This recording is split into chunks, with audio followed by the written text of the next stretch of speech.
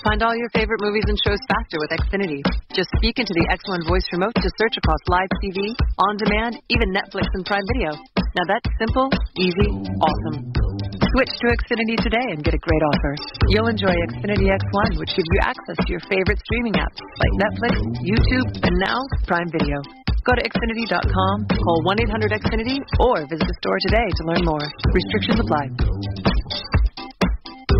Each and every week last year, when we were colleagues at the News Sentinel, a couple things have changed, but not this. Dan Vance is going to kick it off here as our first guest with the High School Basketball Coaches Show each and every week. He joins us on the line right now. Dan, how are you? I'm doing good, Justin. Glad to be back. DC missed me in the last hour. Yeah, I'm going to say you sounded a lot more excited to be on Brett's show, so we're going to need amplify the excitement here. It got a little later in the day. I'm getting older, and it's later in the night. The sun's gone down.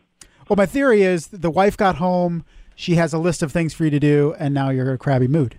Well, really more the 2-year-old got home, so yeah. I've been chasing him around. And he's got a list of things for Dad to do, probably. Absolutely. Well, Dan, you were out last night in Kendallville for East Noble and Snyder. A lot of people would say probably 2 of the 3 best teams in the area, maybe, potentially. May throw Blackhawk Christian in that conversation. But it lived up to the excitement, the early season hype of a late November game. Back and forth, Snyder pulls it out. What did you see last night in Kendallville? Well, I think the Snyder answered a lot of questions that people had about them. And in the preseason, there's been good media hype. There's been good hype in the high school basketball scene for Snyder and what they could do with their depth and young depth. They're not a single senior on that team.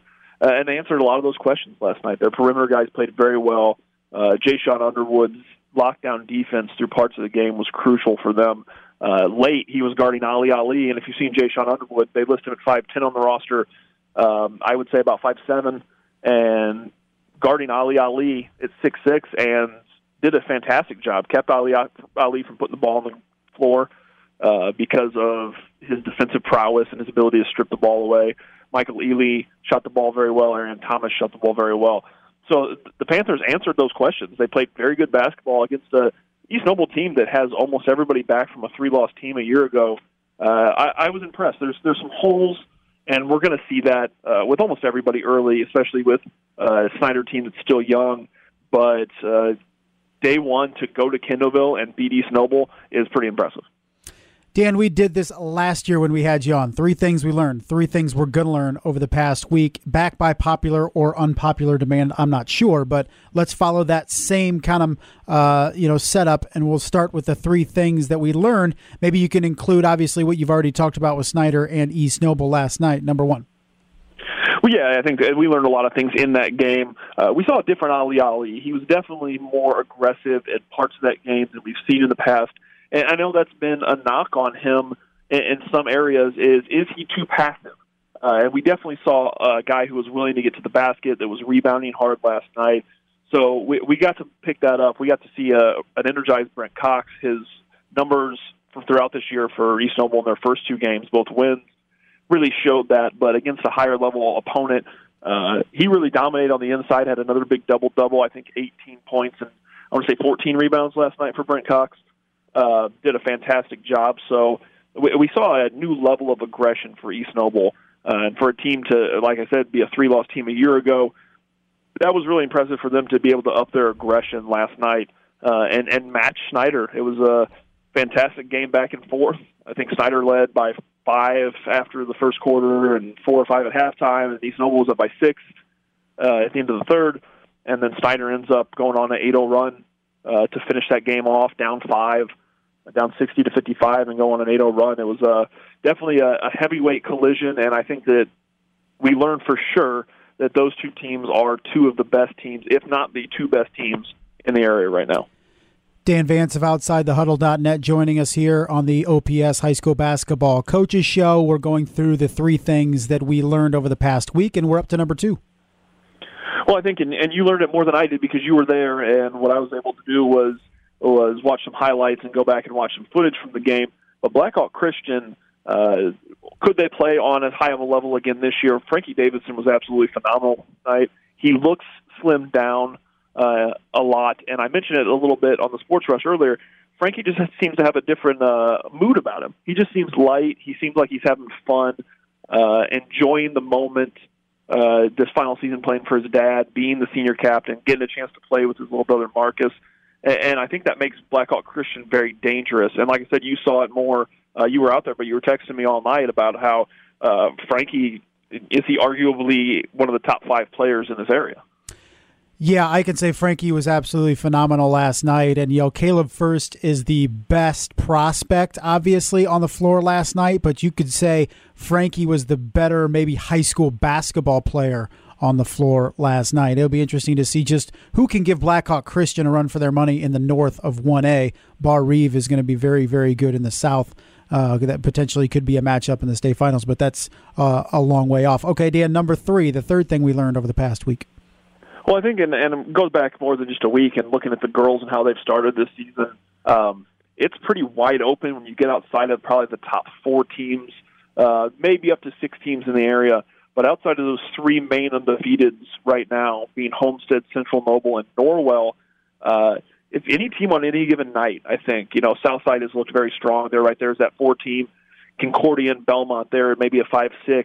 But outside of the top 4 to 6, it's been a really interesting season. Some teams that we thought early on were going to be strong. Columbia City has struggled at times, but then they come in last night and beat a 5-1 Bishop Dwenger team that has been very strong early this season.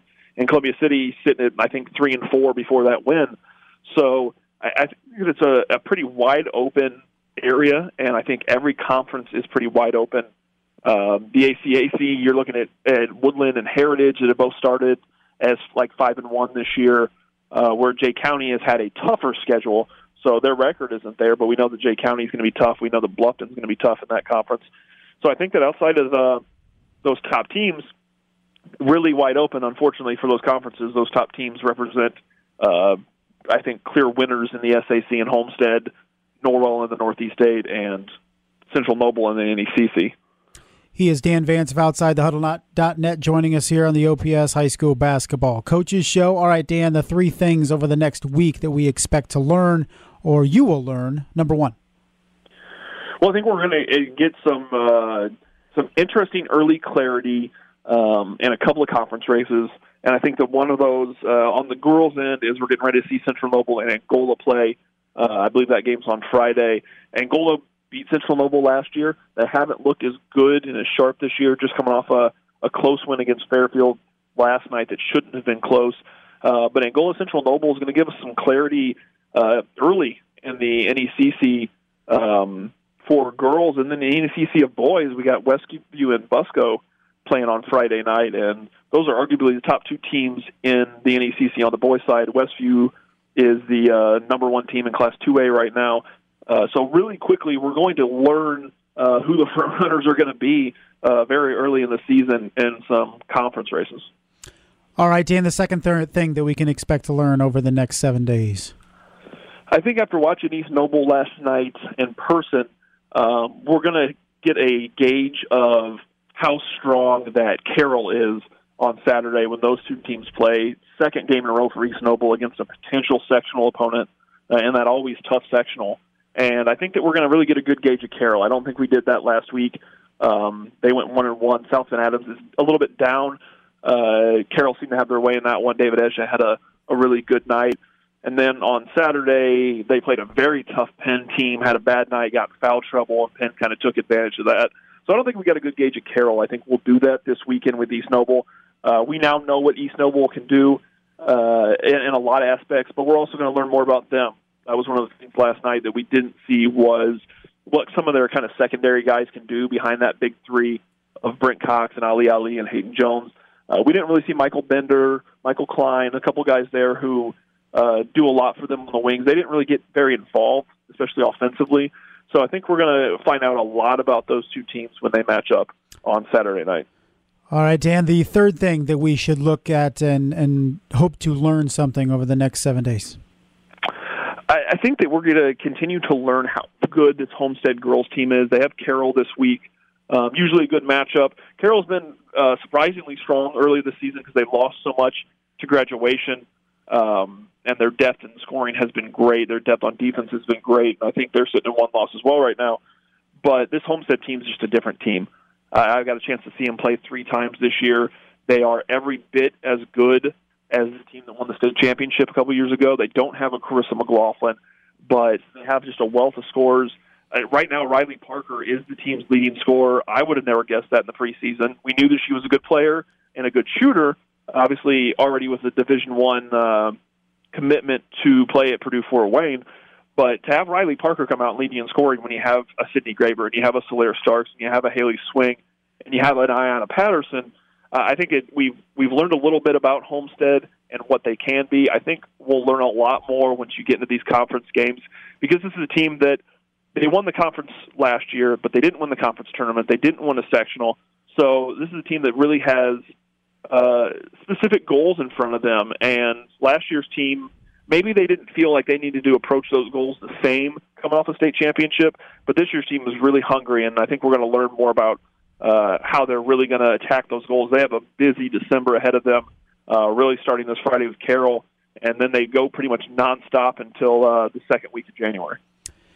Dan, always a pleasure. Before we let you go, you're doing some great things at OutsideTheHuddle.net. You hired a couple cartoon animals, Bounce, the frog, to talk basketball, Blitz, the bear, to talk football. But for people that want to check out OutsideTheHuddle.net, what can they find there now, and what can they find here over the next few days? Well, you got some good stuff there right now. We got a really good column about the idea of instant replay and state championship football games.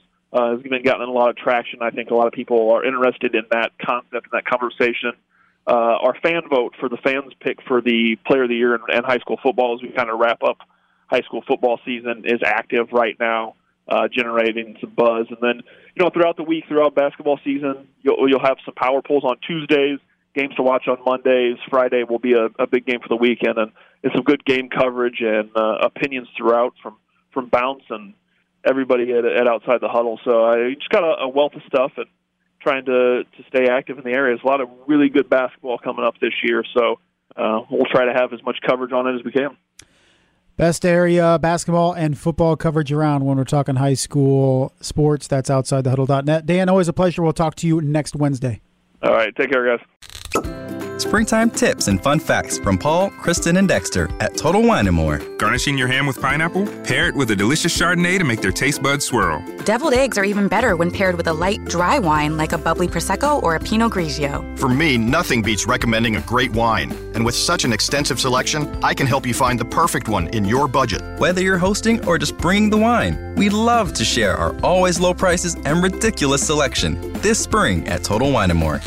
Cheers! Podcasts by Federated Media. Podcasts by Federated Media.